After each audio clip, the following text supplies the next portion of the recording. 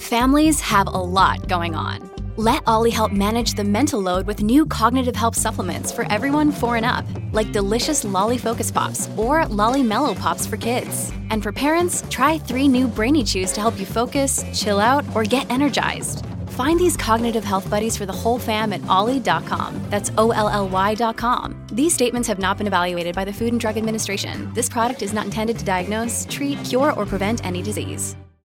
Hello, everybody. This is Marshall Poe. I'm the editor of the New Books Network. NBN listeners like to read books and buy them. So we thought we'd tell you that right now, our friends at Princeton University Press are having a remarkable site-wide sale. You can get 50% off books, including ebooks and audiobooks, with the code 50, F-I-F-T-Y, at checkout until May 31. You can save some real money on Princeton University Press books. I encourage you to go there and check it out. Welcome to the New Books Network. Hello, everyone, and welcome back to New Books in African American Studies, a podcast channel on the New Books Network. I'm Nakazi Oates, the host of the channel.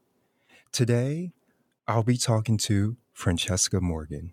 She is an associate professor of history at Northeastern Illinois University in Chicago, and author of Women and Patriotism in Jim Crow America. We'll be discussing her newest book, A Nation of Descendants, Politics and the Practice of Genealogy in U.S. History. Francesca Morgan, welcome to the show. Thanks very much, Nicasio. It's so great to have you on. So I want to begin the conversation with you telling a bit about yourself. I want to know, how did you become a historian, or if there was a particular course or class that you took that inspired you to be a historian? Well, frankly, I had a historian in the family who is both the academic kind of historian, the published kind of historian, and the community historian.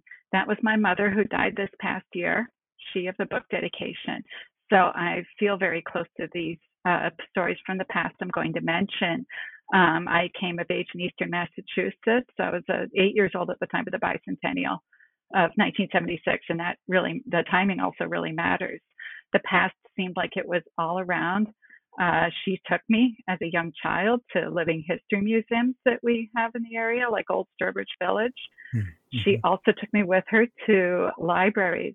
I have a memory from my young childhood of riding in an elevator that had no door in Widener Library at Harvard in the stacks. And she gave me a coloring book for when she was browsing. And there was another time when I was a young child where she was leaving. I asked her where she was going, and she had to explain to me what a registry of deeds was. Right? So, bicentennial, Eastern Massachusetts, I sat on a parade float that year at age 8 in a homemade 18th century costume. Guess who had sewn it? My parents were on the same float wearing 18th century wigs. I saw my small town develop its first historical society, and my mother was a co-founder. But yet, I went on to school. History was not my favorite subject. I liked languages. I liked creative writing, but then things turned again. In my senior year of high school, in an AP history class, that was there came my first spark. We had to do a role play about the American Revolution, with some of us, including me, having to speak from the perspective of loyalists sympathetic to the British Empire, to have to temporarily sympathize or empathize with the other side, and to voice a perspective that at that age I had not considered, opened things up when you consider. This was Boston, and we'd all come of age with the Freedom Trail. From there, from that moment of dynamism, it seemed that there was always something new under the sun when it comes to thinking about history. I just could never get bored. Wow, that's fascinating. So it sounds like the town that you grew up in, and even some of the courses that you have taken, really did their best to have living history, and really to bring the history to the present, and really reenact some of those things that we have read in history or have taught. So that's really fascinating, and I love the connection that you actually joined the profession that your mother actually was. That's fantastic. Right. We've heard about the apple falling far from the tree. The apple Yes. falling far from the family tree. I can't still really explain why I was the apple that fell near the tree. It happens, right? It just so happens. Yes. So I want to ask another question. You know, since I've been doing these interviews, I have made it a point to really open up the conversation publicly to talk about vulnerability. So I wanted to know, can you tell me a time during your career where you had a moment of self doubt, but then also think about the moment of confirmation or tremendous triumph that you had? All right. I'd be glad to. I'll tell you about an instance of self-doubt. It happened at the beginning of when I was working on my dissertation that became my first book. For a while, I thought I was writing a history of conservative women, right-wing women who opposed women's suffrage. This is the 1920s, and were really worried about the Russian Revolution and the spread of communism. Now, eventually, that set of stories became more complicated. Yes, there remained conservatives in my work, but there also were some people who were, quite progressive, and the complexity goes on from there. All right. But at the time that I thought I was mostly writing on women who were on the right, white women who were on the right, I felt like my focus was going against much of the field of women's history, and not in a good way. I remind you and my audience that women's history had an umbilical relationship to organized feminism and still does. It exists as a scholarly field because of the women's movement playing out on campus and off campus. So there was a norm more pronounced in the 1990s than now of studying the history of feminism. When you study the history of women, it is a little harder to explain progressive change than reaction. And maybe I have that perspective, of coming of age in the 1980s and the conservative surge. But anyhow, this is the 1990s, and working on my dissertation, I developed some decent explanations after a time, decent justifications after a time of thinking about it, why historians of women and gender at that time in the 1990s needed studies of conservative women who were anti-feminist. But, for a while I was stuck in the moment, because I obviously felt indebted to the feminist part of women's history of the past. Okay, well, if you're ready, I'll talk about this moment of triumph that I had. I have to explain that both my parents, my mom and dad, this does not include my stepfather, but my mother and my dad, each of them was an remained with an ABD. Each of them did all the coursework and much of the research for their doctoral degrees and dissertations, but each of them never finished their PhD. My dad was held back by depression. He passed away about 20 years ago, and I found a letter from his doctoral advisor begging him to finish, but never did. And anyhow, the depression, that's relevant to what I'm about to say. When I finished my own dissertation and PhD and did my defense, my friends and I went to a brand new Mexican restaurant at that time on the Upper West Side of Manhattan to celebrate. This was the kind of Mexican restaurant that has cactus on the plate, sort of good, the real food from the central Mexico. This was pretty new to my part of New York at that time. So my point being, at this dinner, a college friend of mine came who was at that time doing his medical residency in psychiatry.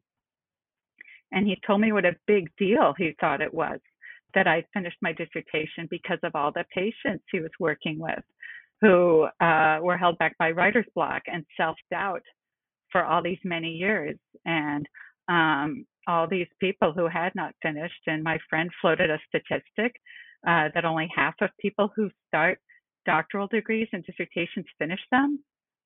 This was the 1990s. I don't know if the percentage has gone up or not, but anyhow, that's what I heard at the time. So this is a real feeling of accomplishment, and it also wasn't.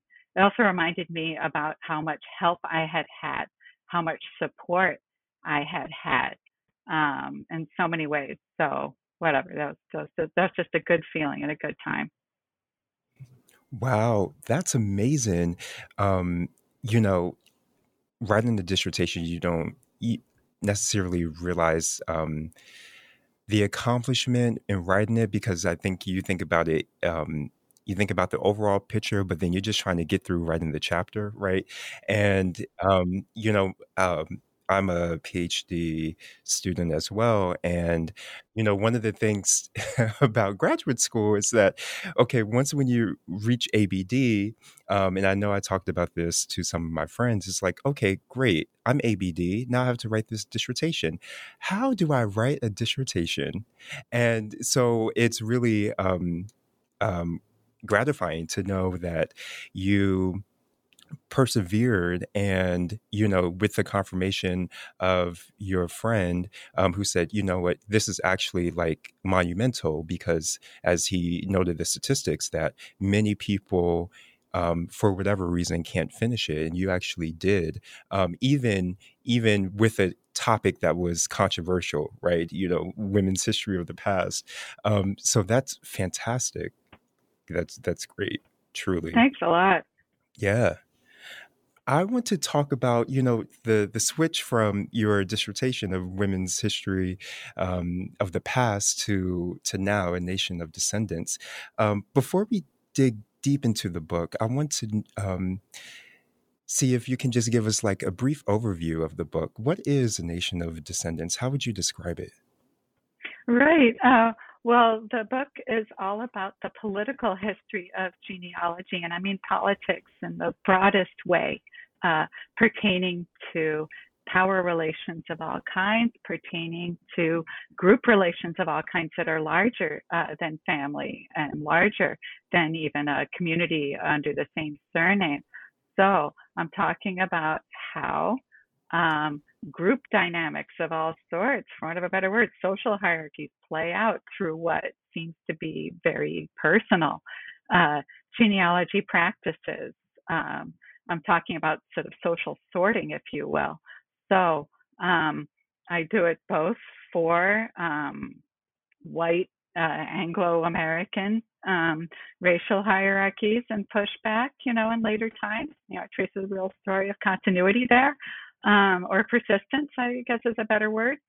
I also talk about genealogy as a way to express support for civil rights, to push against all kinds of group prejudice. So that's a short summary of the book, and I remind my audience that I start in the late 19th century with some nods back to pre-Civil War times, and I go all the way up to the present.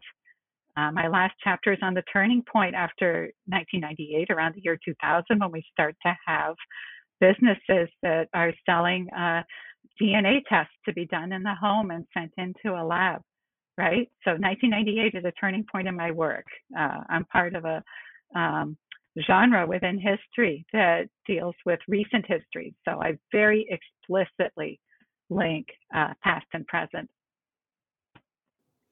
Yeah, and I read the book and I was so impressed at the level of depth and comprehensiveness that you give in this book. And as you mentioned, you focus on Anglo white Americans, also Mormons, Jewish people, as well as indigenous or Native Americans, and of course African Americans, which will be the focus of our conversation for today.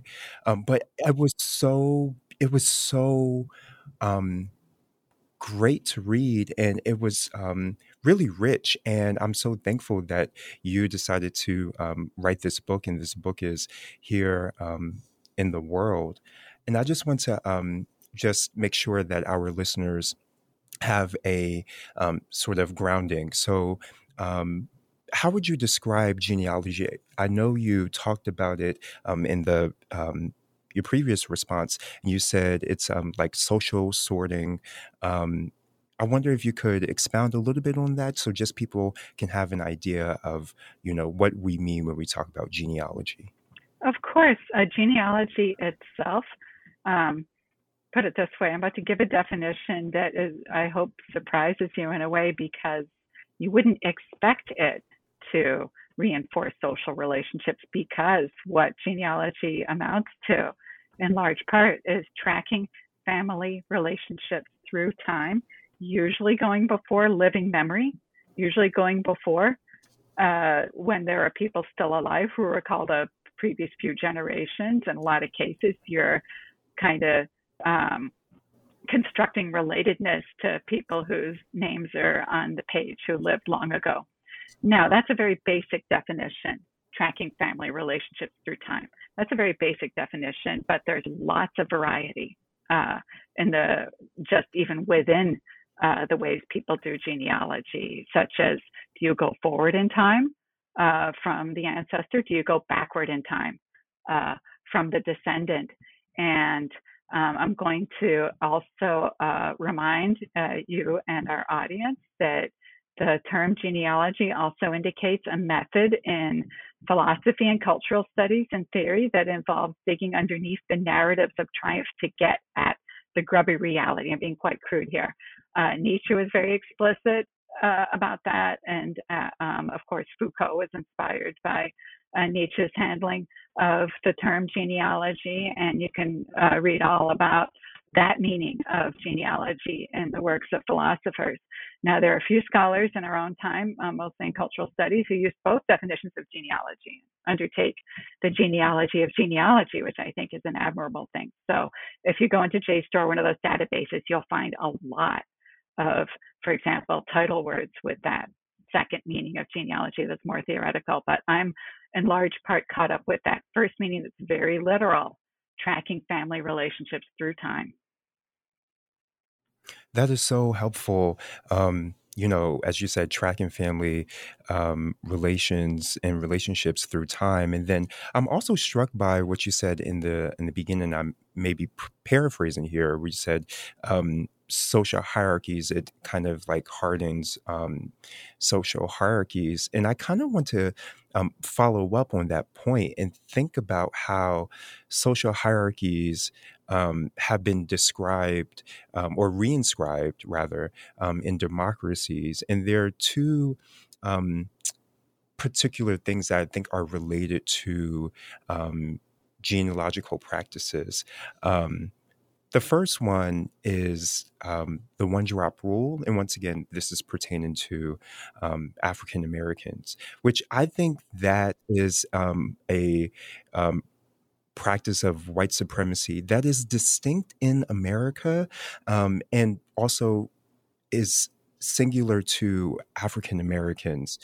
I want to know if you can talk to me about how does that one-drop formula factors into genealogy or genealogical knowledge. Of course. Yes, that's correct. This one-drop rule is a feature of those Southern state laws, that bundle of state laws that bring us Jim Crow generally. You're correct. It's distinctively American. More about that in a moment. It is post-slavery. It's an expression of controlling the freedom, obviously, of freed people. And the time period is the 1890s onward. And there's a broader mentality behind the one-drop rule. Now, I hope that you and our audience might be familiar with a recent book called Hitler's American Model, or Models, by James Whitman. He's an attorney. And that book is all about Nazi German lawyers in the 1930s coming through the southern states and visiting with legislators and governors there. It's all about the Nazis' interest in those Jim Crow laws. Hitler and his government found Virginia's Racial Integrity Act of 1924 very inspirational. But the one-drop rule was too much for those Nazi attorneys. They couldn't see their way to enforcing the one-drop rule in a German context, even with all those other things they were doing to Jews and the Rome people, the people we used to call gypsies in the 1930s. So this is before the genocide. Okay, so the one-drop rule in the USA means everything to this other part of Jim Crow, these newly strict legal bans on interracial marriage and punishment of interracial relationships involving white people and Black people. Legally speaking, in states that had the one-drop rule, a person was white if they had not a smidgen, not even a rumor of Black ancestry, Black ancestry. We're not even talking about fractions anymore, right? Legally speaking, in these southern states, only a white person could marry a white person. And states keep dossiers of surnames belonging to families that are supposedly not white, including, mixed race families are lumped in with, there's a long history of that definition of Black encompassing mixed race people. Okay, now these laws against interracial marriage in the time of Jim Crow, they seem like they're gender neutral. However, you and our audience knows that one of white supremacy's big obsessions is policing white women at the same time as terrorizing, African Americans. And the big intent here is to prevent any Black or mixed race, non-white son-in-law from making claims on the family estate. It's just playing out in patrilineal settings. So anyhow, couples where the woman is white face extra hostility. Now, a follow-up question that I think is relevant. What does this one-drop rule mean for the practice of Black genealogy? Genealogists generally have even more difficulty documenting relationships and marriages and births than they otherwise would have, because with the one-drop rule and all this background to it, people in interracial relationships have all the more reason to hide them. But what I'm going to say pertains to marriages within a race, let's say marriages between people of the same race, as well as interracial relationships. Both categories of relationships, and not just the illegal kind that's interracial, are lightly documented or undocumented when we're talking about African Americans or Native Americans. You think about, arson attacks on Black churches that are still happening recently, and obviously were happening back then. Black churches mean many things, but churches of all sorts are going to have wedding and baptismal records that are really important to genealogy. And obviously there's the prospect of document destruction whenever there's a fire or some other attack. Now, there's a whole lot to say about government statistics, both in history and today, missing all sorts of things, African Americans in all sorts of ways. I'll talk more about that later if you want me to. But getting back to the particular issues for genealogists who study African Americans or genealogists who are Black, studying, things and the one-drop rule. There's an estrangement and a tearing apart of families when mixed race people go on to live as white. Going away to live as white, we used to say paths for white, but the more accurate term is living as white. It's going to remind you of witness protection, because it means discarding all your old relationships, including your family ties, and getting all new friends, right? All new relationships and moving to a new place, typically. So good luck to the genealogist who's working long afterwards, trying to reconstruct family relationships. When we have instances of a family member going away to live as white and doing away with the family. And I've seen this especially happen in middle-class families when we're talking about professionals, but I think it happens, a lot otherwise. So yeah, that's a whole array of things I've noticed pertaining to the one-drop rule. Wow, that is so useful, and the complexity of it all. I also want to talk about another white supremacist or racist practice in the U.S. that I think also relates to genealogy, and it is the practice of eugenics. Can you talk to me about how genealogical records support eugenics in a particular time. And I think about this when you were talking about the concerted effort to police white women's bodies as well as African American men, throughout history. But if you could zero in on particularly talking about the relationship between eugenics and geological records. Of course. Well, I remind you, that the eugenicists who sort of founded that field in Britain and the United States at the turn of the last century, they kept all sorts of dossiers of genealogical information. They amassed genealogy records. There's a tremendous array of them at the Cold Springs in Long Island, which was one of the big eugenics labs. And also Francis Galton, the British scientist who coined eugenics and founded the field in the 1880s. He published, among his many publications, are sort of a how-to book for doing your own genealogy. So what's this about? All right. A big thing that eugenicists did in the decades before we start to have the state laws and sterilization is to research disease and crime and addiction by tracking those things through multiple generations of families, with the presumption that all three of those tendencies I just mentioned, disease, crime, addiction, you name it, are inherited. Eugenicists across the board thought that your family's past would forecast your family's future. There's a remark by one of the American eugenicists, very famous biologist, who said, grapes cannot come from thorns, right? A grape is a grape, a thorn is a thorn. They're going to pass that on. Yeah.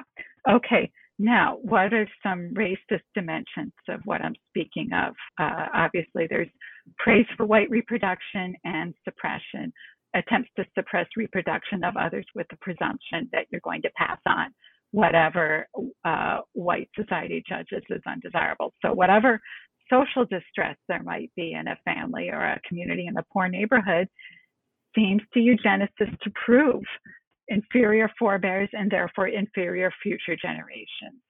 So we have a whole array of state laws, starting with Indiana in 1907, but across the United States and more than 30 states, where we have state-funded compulsory sterilization without consent for incarcerated populations, both in jails and in lockups for people deemed mentally ill.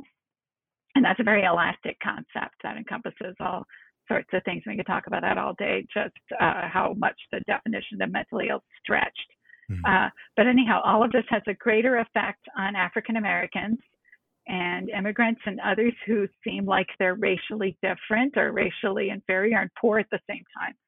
All three of those populations, especially African Americans, are overrepresented in places of incarceration. And of course, in states with legally mandated segregation, there are segregated institutions that are specified for people of color. So anyhow, even into very recent times, African Americans experienced the brunt of sterilization laws, which only gradually go away. And even today, we have instances of uninvited sterilization within sort of private medical settings. There's all sorts of things to say about that. Now, what about praise for white reproduction?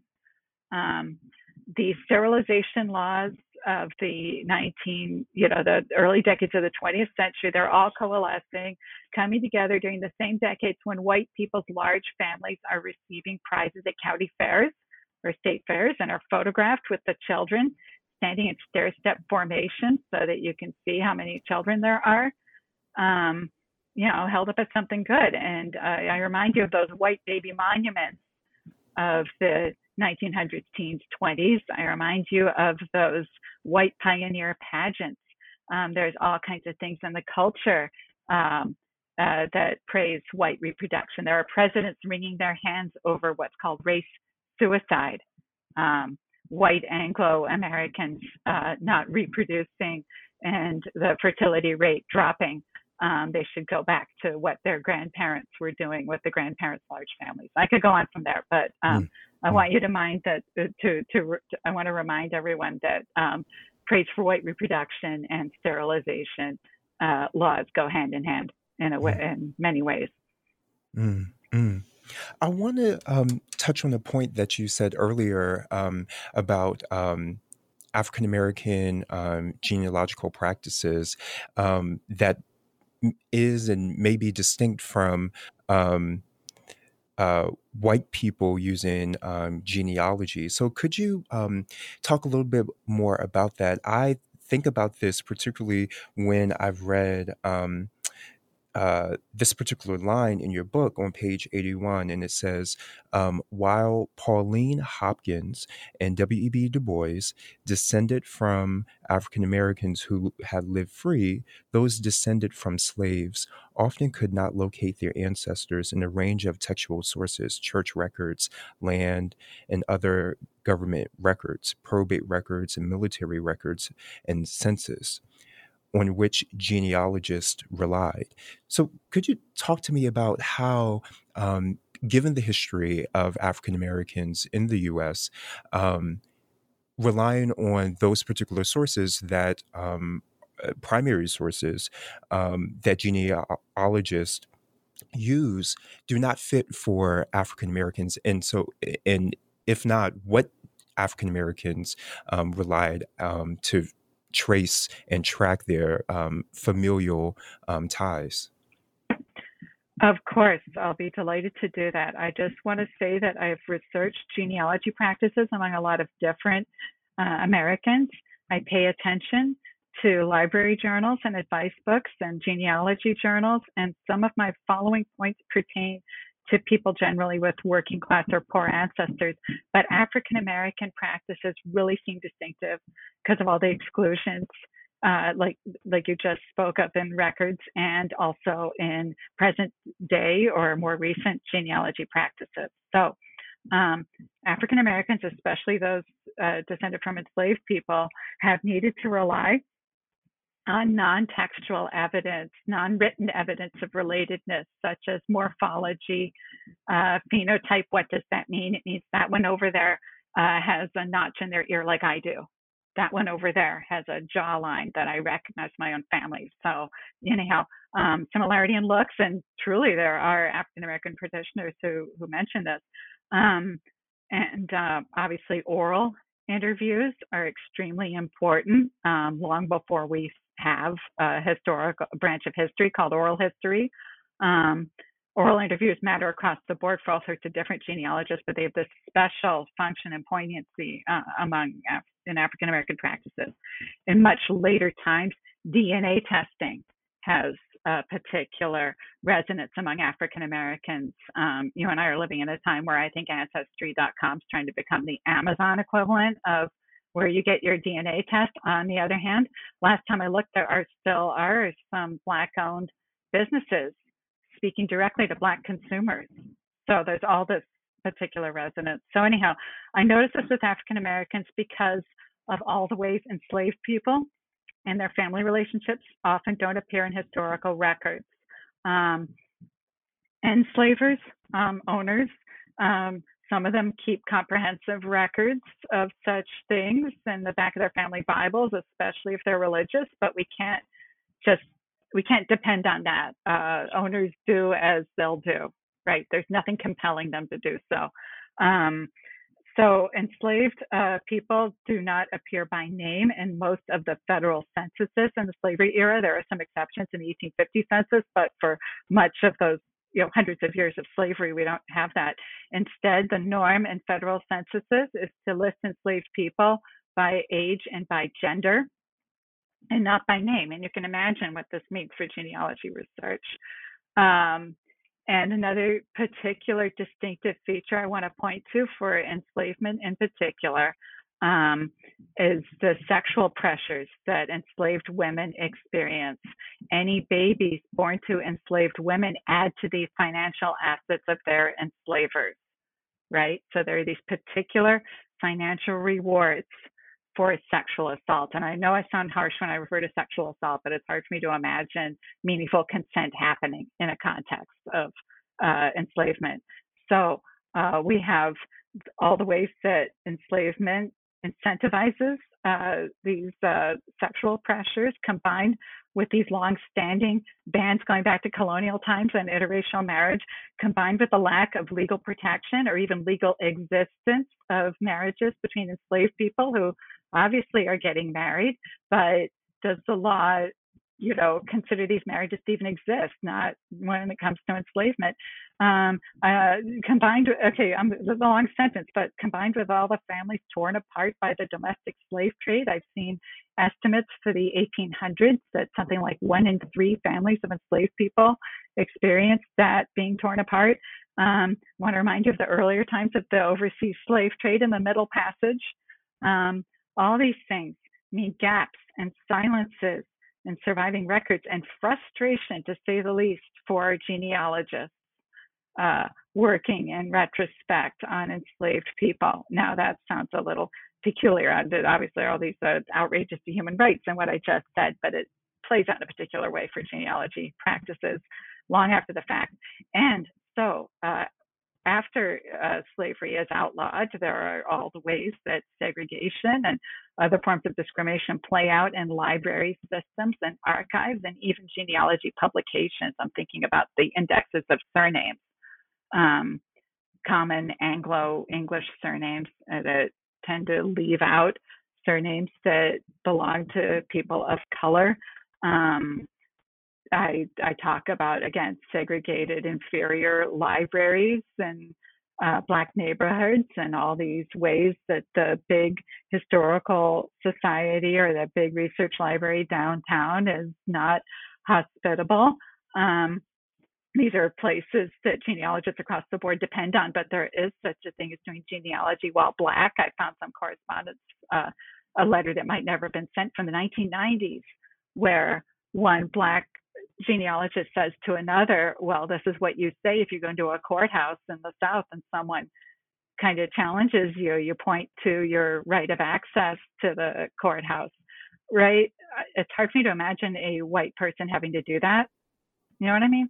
So there is such a thing as doing genealogy while Black on top of everything else I just mentioned for the history of enslavement and free, all the ways, all the things that endured, that free Blacks also endured. Yeah, and as you said, I love the phrase that you said, doing genealogy while Black. There are particular distinctiveness of that, but then also with African Americans, there's a relationship between the social and the practical, right? And when we think of the 20th century, the mid 20th century, African Americans are in the struggle to dismantle Jim Crow and segregation, and then notably we have the Civil Rights Movement and the Black Power movement. And in your book, you write that civil rights reforms, Black nationalism, and calls for Black power all expanded African American genealogy practices. Can you tell us how so? Oh, absolutely. This answer is going to overlap with some of my other answers probably, but I'm going to briefly summarize changes here, and I'll be glad to elaborate on the following points. Genealogy practices generally express the needs of the people who are doing it in the present. So people in the present have needs that they remedy in their scrutiny of the past. And that's why, that's really relevant to all those long time period of the civil rights movement, the freedom movement, expanding Black genealogy of as a field, just like happened with Black history as a field. I can start with W.E.B. Du Bois. I can start with Carter Woodson, the Black historian who basically developed a public history before the field of public history is thought to emerge. You push against white supremacy by pushing against that bleached version of American history that's being put out, and you put Black history there. You push against what white supremacists are really saying in the particular senator in the early 20th century, saying that they don't have Black people don't have a regard for history. They don't have a regard for family history. Forget about it. They don't put up monuments, right?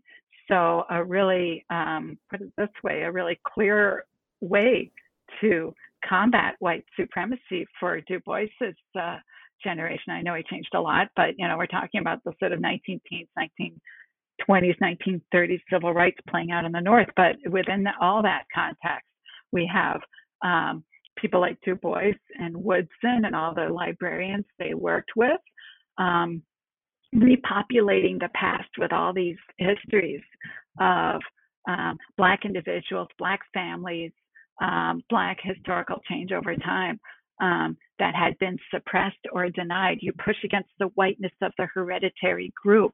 There's a point in 1930 when Du Bois and some of the other famous Black reformers in Boston develop a hereditary organization called Society of Descendants of New England Negroes.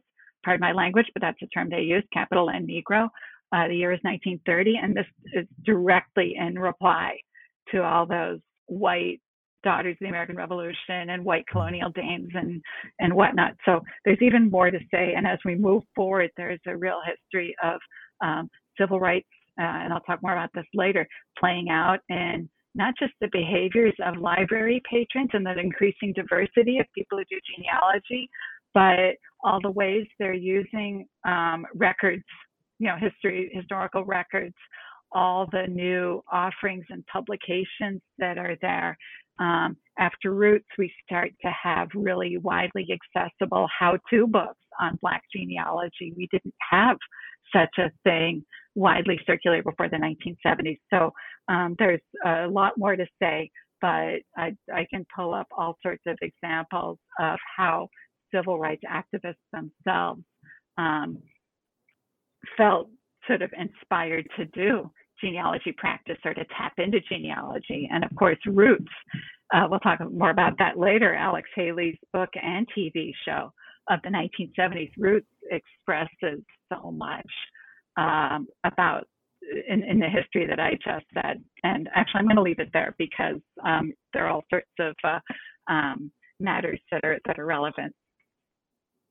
Yeah, let's go there. So, in your the subtitle of your book, Politics and the Practice of Genealogy in U.S. History, I would add another word to the subtitle, which is popularity. And as you mentioned, that there's one book in particular that is in large part responsible for that. Tell me about that book. Okay. Indeed. So Roots, let me just back up and reconfirm that our audience knows. Basically, Alex Haley was already famous from his 1965 book, The Autobiography of Malcolm X, at the time that he's working on his own family history. And so, and he gave lots of public lectures and published lots of articles on the project that became Roots before the book came out in 1976. Okay, so what's in Roots? If you're not familiar with it, it's the 7 generations of Alex Haley's ancestors on his mother's side, going all the way back through a long time period within slavery, back to the 18th century, back to an ancestor who had started in Africa and was kidnapped into the slave trade. That would be Kunta Kinte, who even surfaces in hip hop lyrics today. So that's the basic plot of Roots as a story. So I have 3 chapters on Roots, and basically the short version of what I want to say is that Roots signifies changes that are already happening in the ways that people do history and genealogy. And Alex Haley himself is an example of it as he goes to research the project. I remind you that the book came out in 1976 and the show went on network TV in January 1977. So 9 years before that, Alexander Haley himself goes into the Maryland Hall of Records. It's a state archive to research the man that we'll later know as Kunta Kinte, because the slave ship carrying Kunta Kinte had landed in Maryland, Annapolis, Maryland. So there's a reason why he's in Maryland. And the archivist who waits on him and brings him things and talks about the sources is herself African American, and she wrote articles after the fact about Roots transforming her own workplace practices as an archivist. This is Phoebe Jacobson. But that's just a small example of these broader changes that are happening, these archives and historical societies making more of a point to amass source materials that are going to help along the Black genealogists like Alex Haley. So when Roots comes out, it accelerates this diversification in source material and in the people who do genealogy that's already happening. And Roots directly inspires institutions to develop within African American genealogy that we have not seen before. A similar thing happens in the field of American Jewish genealogy with the men who started the first Jewish genealogy society in the United States directly citing Roots in their founding statement. And this is less than a year after the TV show. But anyhow, back to what's happening in the field of African American studies at that time. 1977 is the year of, like I say, Roots showing on TV, that final episode, final week of January 1977. And within 4 months, we have the inaugural meeting of what's going to become the Afro-American Historical and Genealogical Society.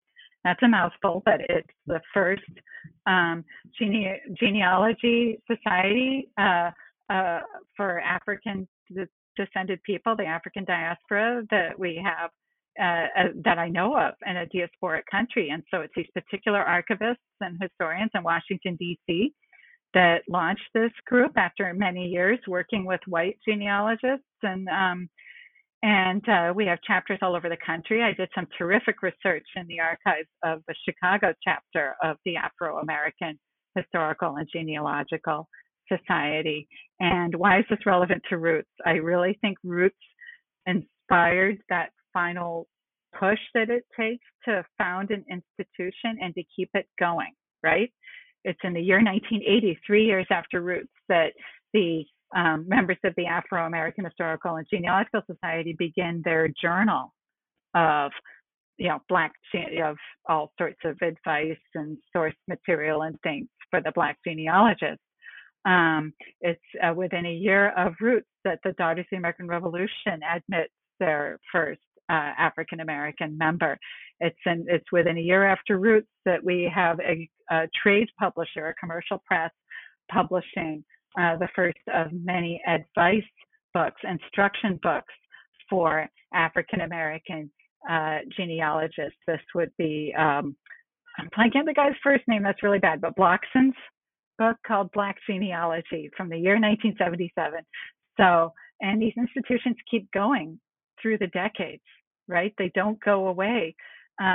So do these, some cities have sort of freestanding and pre-existing, but in a lot of cases it's from after Roots. So there are these particular organizations of Black genealogists that are not part of the Afro-American Historical and Genealogical Society. They're sort of separate, but everybody's working together. So Black genealogists put their heads together for what really is a very difficult field, right? They're putting their heads together. They're creating community in a new way in the months after Roots, and it doesn't stop, right? Mm-hmm. So, Mm-hmm. So we just have this infrastructure for the Black genealogist that wasn't there before. So is it fair to say that genealogy as a profession, or at least for African Americans, actually emerged after Roots and Alex Haley's Roots, or it was beginning in the early 20th century and it just magnified or amplified after Roots? How should we think about the rise of the profession? The second part of your statement is the one. Okay. Pardon me, that I would agree with for sure. Roots has precedent that I talk all about. Pauli Murray. In the last few years, there's been all kinds of really wonderful biographies of Pauli Murray getting published, and there's a new HBO documentary on her. Civil rights activist is also very important in the early women's movement, and also in the way she lived her life. Really important figure in LGBTQ history as well. There is a lot to say about her, and I say it in the book. And so in 1956, she published a memoir that was also a family history called Proud Shoes. And it's a pivotal text for both African American history and genealogy. And why is it a precedent for roots? Basically, she grew up with her aunts who adopted her. There are 3 sisters on her mother's side, and one of them legally adopts Pauli Murray and basically becomes her mother. And through her aunts and Pauli Murray herself writing down, keeping records of all these things they're learning about their family history, Pauli Murray ends up writing the book and for her aunts. Okay, so for both her maternal grandparents, and the last name is Fitzgerald, Pauli Murray lays out multiracial family trees going back into the time of enslavement. But I must say there's all kinds of histories of free blacks, including mixed race populations that she finds on her grandfather Fitzgerald's side, going back into the 1700s. So it's about enslaved people. It's also about free blacks. She's not the first to write about the white ancestry that some African Americans have. She's not the first to write about slavery's rewards for the sexual assaults on enslaved women. I already mentioned that, but that's an explicit theme of both her book and Roots later on. However, it's the 1950s, and Pauli Murray's stories of her grandmother Cornelia, her enslaved great-grandmother, an enslaved woman named Harriet, and her white great-grandfather spread the knowledge of those matters I just mentioned more widely. Another thing we get from Proud Shoes is many layers within the Black middle class. She has stories of the rich Fitzgeralds and the poor Fitzgeralds. To her white readership anyway, the Black bourgeoisie was not a phenomenon that was widely known before. There are these layers in the Black community that really are clear in her book. I must say, and I'm saying this in passing, among her aunts, she had one aunt whose husband left her permanently when he went off to live as white, right? So what I was saying about the pressures to go on and live on as white for professionals, I had in mind this painful story from Pauli Murray. So generally, she's very engaged. She was very engaged in the history of mixed race people. She wanted to move beyond the American habit of referring to light-skinned blacks. She's talking about mixing America at one point. So anyhow, she published all these family stories as Proud Shoes 20 years before Roots. It's not like the book was not known or not circulated. She was able to publish Proud Shoes with a commercial press, a trade press. Proud Shoes gets reviewed in a whole array of white newspapers as well as black ones. It gets reviewed in the New York Times. It gets reviewed in the Chicago Tribune. So in its time, Proud Shoes was a widely known book. It went out of print in the 1970s. And so I talk at greater length about just why Proud Shoes was forgotten for decades and went out of print and then was rediscovered. Now, when I say she laid out family trees, she wrote family history. She preferred narratives. She didn't publish lineages on the page the way some genealogists do. She was really ambivalent about publicly identifying herself as a genealogist because she did so many more things. And I'm not talking about only a small part of the many lives that she lived.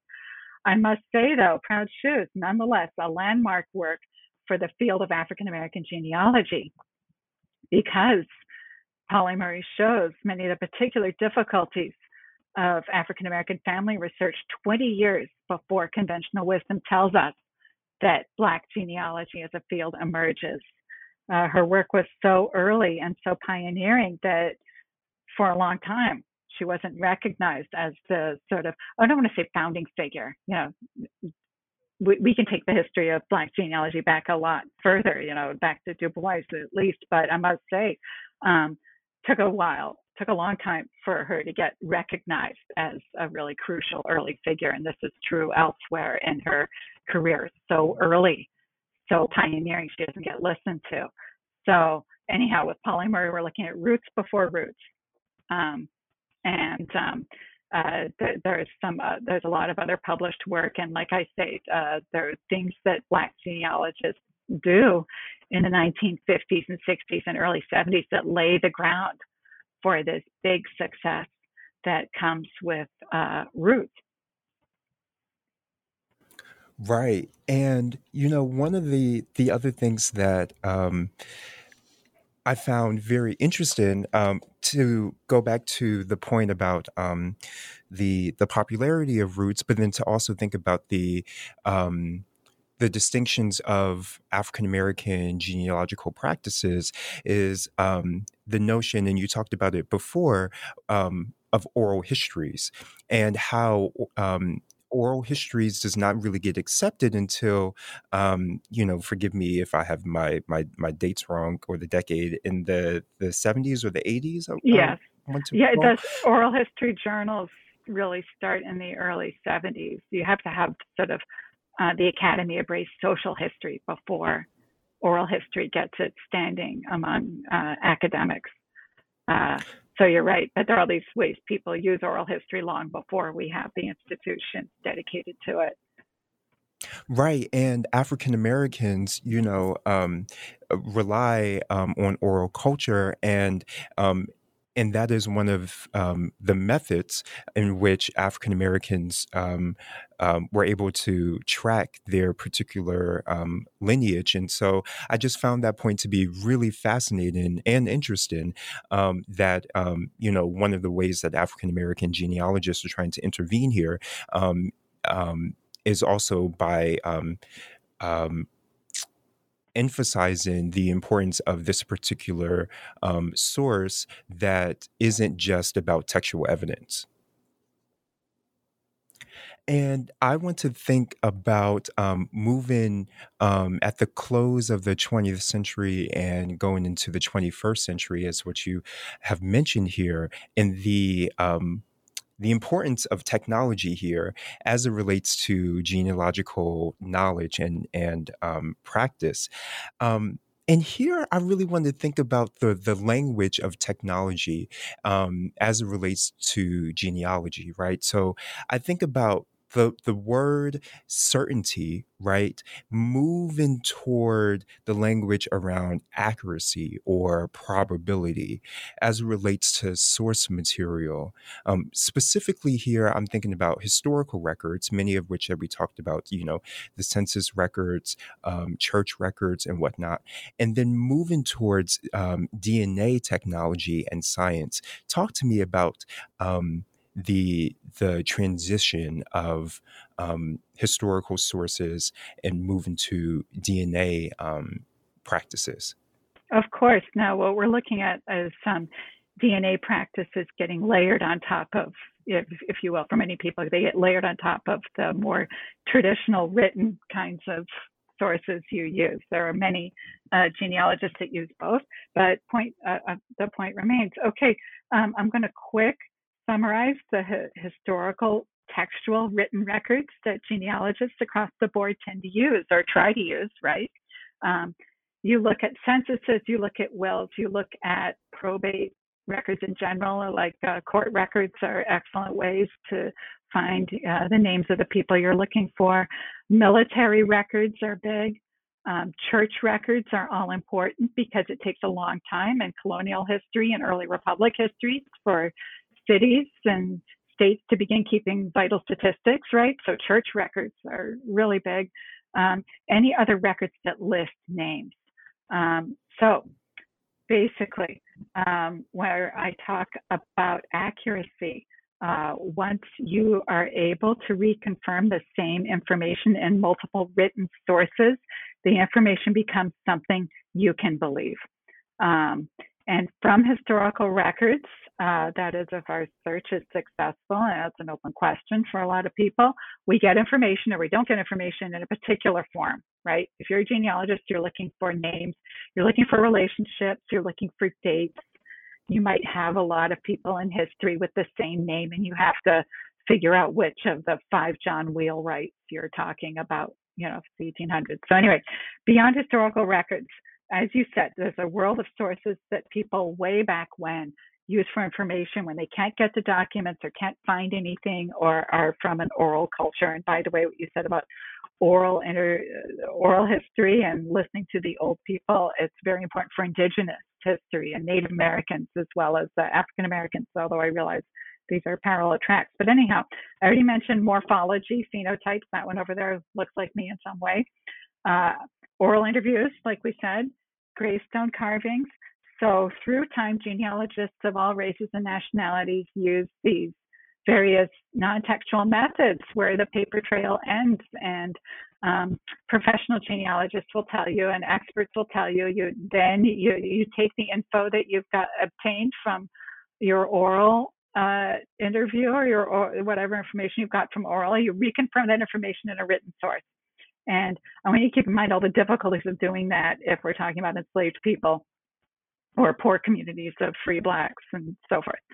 Okay, now, DNA testing. To make a long story short, this is a set of businesses that emerges in the years immediately following 1998, right? So it's the turn of the 2000s when you're starting to be able to purchase your home DNA test.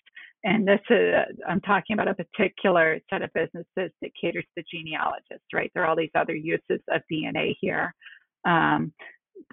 like paternity testing and things. And I see genealogy DNA testing as overlapping, but different, right? So what information do you get from your home DNA test once it's gone to the lab and you get the email with the results? Okay, what do you see in your results? You don't get names or relationships or dates by any means. Your DNA is compared with the DNA of unspecified test populations, and for many companies, at least for Ancestry, other clients' DNA. But the businesses I've dealt with or read about, and I'm most familiar with Ancestry.com, refuse to describe these internal DNA samples. They don't say how many people we're talking about whose DNA is compared to yours, right? So there's a lot you don't know about the samples. So what you see in your results is percentages of the geographical locations suggested by those matches between your DNA and these sort of sample populations with their DNA being collected. So you see geographical locations specifying your genetic roots. And so typically, again, in the Ancestry results, and I'm not familiar with how 23andMe might do this, some of the other companies, there are a lot of different companies, but anyhow, with my Ancestry test, I first received my results as a pie chart, which I reprinted in my introduction. But in more recent years, you'll see colored blotches on a map of the world. Your genetics properties of your DNA suggested part of your ancestry, a certain percentage of your ancestry is from this place. I remind you that my own Ancestry test said that 91% of my genetic ancestry is from England and Wales, right? That's just me. Okay, so there are no names of people here, right? And it's purely genetic relationships when you get those emails from other clients that have where the DNA has something in common with yours. Now, I'm guessing that when you get those emails from other clients, like I get them from Ancestry occasionally, maybe every few months, saying that there's an overlap between this person's DNA and yours. You can contact that person if you like. I've never done that. I've never said yes to these emails, but I keep them, right? Because I find it interesting. It's a purely genetic relationship, if there is one, right? There's a lot of uncertainty. Okay, I'm guessing that people of Western European ethnicity, like myself, I'm white, I'm Anglo-American, the people of Western European ethnicity get these emails more often than non-Europeans do, than African Americans or Indigenous people do, simply because those millions of people who have purchased DNA tests in the past 20 years or so that the industry has existed, they skew Western European and they skew white. Simply put, the samples are bigger where the DNA would match. You know what I mean? So considering all these recent sort of uncertainties, unreliabilities, why then do we have such publicity, including TV shows, lots of different reality shows about in which African descended people use these kinds of DNA tests and open their results while on camera, right? The first reality show of this kind involved Black people in Britain called Motherland, right? It's specifically on Black British people finding out in many cases about their that part of their ancestry that's white. Sorry, that's anyway. Lots to talk about African American. These shows having African American content, right? So why is there so much publicity, and why do we have DNA testing of this kind having this particular meaning for African Americans to the point that I can point to a Black-owned business of this kind? Well, the African American genealogists, as a rule, have had incredible frustrations in using traditional document-based genealogy methods, right? You can point to this also with many Jewish genealogists from Eastern Europe in particular. You can point to this with Native Americans as well. History cuts a lot of these people off from the archives. It's for reasons of history that you're not going to find anything, let alone if you're encountering this, doing genealogy while Black. So DNA test results, you're doing it in your own home, even with all the problems I just described, they give you some information where there used to be no information, right? To this day, it is fiendishly difficult to document in traditional sources back to Africa the way Alex Haley claimed to do with Kunta Kinte. It's really rare, and it depends so much on one of the other status, the class standing of all the generations in between. So I hope that begins to answer the question. Yeah, and I want to pick up on that last point of the traditional ways of, figuring out, tracking one's familial ties and linkages in the context of, now with, as you write in one of your chapters, genealogy for hire and for profit, right? It seems as though that the way that we practice genealogy in America is very much that it's a privilege, right? And it's also connected to the profitability of figuring out one's genetic roots, right?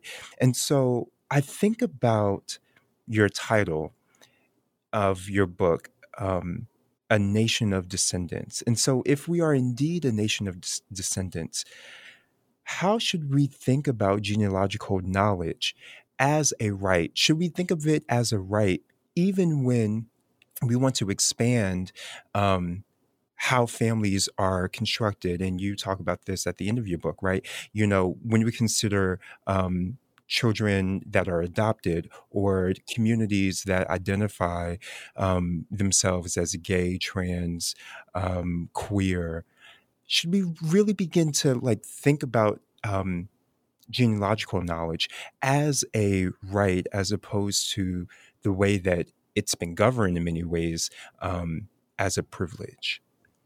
That is a terrific question.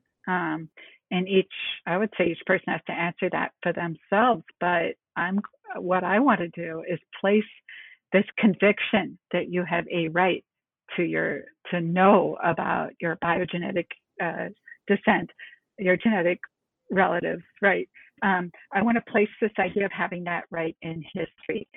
Knowledge of, again, our blood-based family history in particular feels like a right, especially in modern times, especially in the last 20 years, but long before that, because there's so much money and commerce and entertainment and emotion and commercialism, pushing us to that conclusion. There is so much reinforcement to think so. And it isn't just about money. It's so powerful in the culture. You think about Afrocentrism in the 90s and so forth. There's so much to say. Okay, so among these, there's another kind of reinforcement to thinking about a right. And I didn't really go into this in the book as much as I wanted to, and there's a lot more to say. Okay, but one thing that's happened in the last few decades is considerable genetic innovations in the field of medicine, and this newer field of epigenetics, which studies all the environmental impacts on one's genetics, genomes getting completed. There's all sorts of things to say from a medical standpoint about the implications of genetic findings for health. My own, I periodically get solicitations of various kinds from my own doctors asking patients to be part of genetic studies, right? So these implications of genetic knowledge for health are considerable, and there are all these ways that the scientific and medical findings get understood among lay people, the people who are not scientists or medical professionals. Anyhow, I think all this talk of medicine and health, it's operated on lay people's consciousness. Another thing to make them think, often for good reason, that they must indeed know their biological descent, and it's this very deep social problem that we must do something about when they get cut off in whatever way, or it gets hidden. Now, the conviction of having a right, it plays out like a norm, plays out like a cultural norm. Therefore, it helps explain all of those, I'm going to use the word queer because they do, right? All those LGBTQ plus family alternatives that I talk about towards the end of my book. And I use the word queerness here to communicate this real undeniable pride in distinctiveness and the flouting of convention. They know it's different when we talk about found families, when we talk about families we choose. So much to say there. But it would be historically inaccurate to place LGBTQ plus communities outside this history of especially medicine and layperson's understanding of like medicine and all sorts of things. LGBTQ plus people are as divided and varied in their approaches to family as straight and cisgender people are. So anyhow, changes in attitudes towards genetics and genealogy entertainment, sometimes with those reality shows, ads for DNA testing, they operate among people and couples regardless, or across the board, whether they belong to different genders, whether they're heterosexual couples or same gender couples, or can procreate in the old fashioned way biologically, or are using assisted reproduction. There's just variety everywhere. But anyhow, yes, I like to examine this idea of having a right from the outside and place it in history. And I can sort of sit back and say, well, there's reinforcement here, portrayed as a choice, but I don't know what that is like to be cut off from my own knowledge, right? I got to put myself in someone else's shoes. Who's adopted, for example, and can't get hold of their own birth information. I can see why movements form on the part of adults who have been adopted as babies by the closed adoptions being done by strangers. I can see why a movement developed on the part of adult adoptees expressing their indignation. I can see why it feels like a right. Mm-hmm, mm-hmm. Absolutely. I love that you said that the right to history, the right in history. I want to end our conversation with you telling us what you're working on now. Oh, yes. I'd love to talk about that. Well, right now I'm working on 2 articles that are basically spinoffs from the book, Nation of Descendants.